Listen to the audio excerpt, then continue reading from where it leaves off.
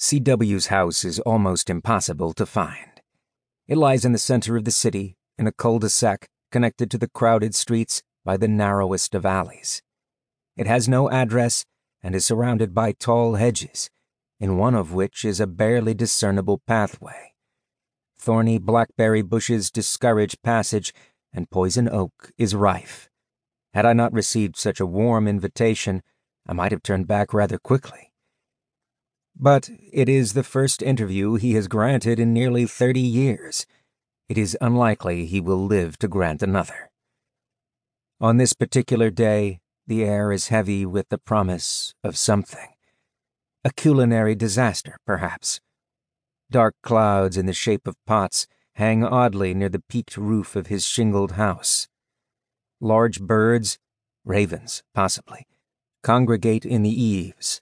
From old and rotted window boxes spill hundreds of bright flowers. I recognize helianthemum, alyssum, ranunculum, and cistus, and there are other more exotic types. On either side of the brick wall, which appears quite suddenly near the house, are large clay pots.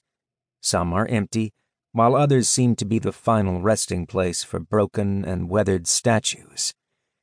There is a flamingo, its long neck bent several times at right angles to each other, and a dancing bear missing an ear and part of its nose. In one of the pots, a single-winged angel balances on the nose of a seal, and from another juts a human torso whose head is nothing more than a steel reinforcement rod. As I approach the door, I listen for sounds inside, but all I hear is the low and steady rumble of the city, broken occasionally by hoarse croaks from the black birds. There is no knocker on the door, and I can't find a bell. After using my knuckles 5 or 6 times to no avail, I give up.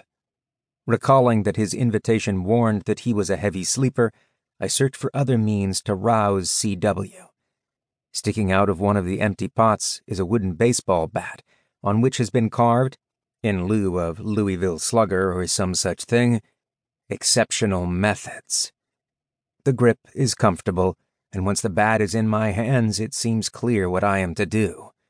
Receiving no response to a final tap, I raise the bat, and in one fluid swing, knock down the door. Behind it, to my surprise, is another.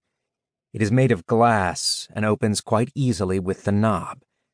The hall in which I enter is dark and full of the smell of German cooking. In less than a minute, C.W. himself greets me. He has a lived-in odor to him, as well as another, more gamey smell. Red meat, perhaps.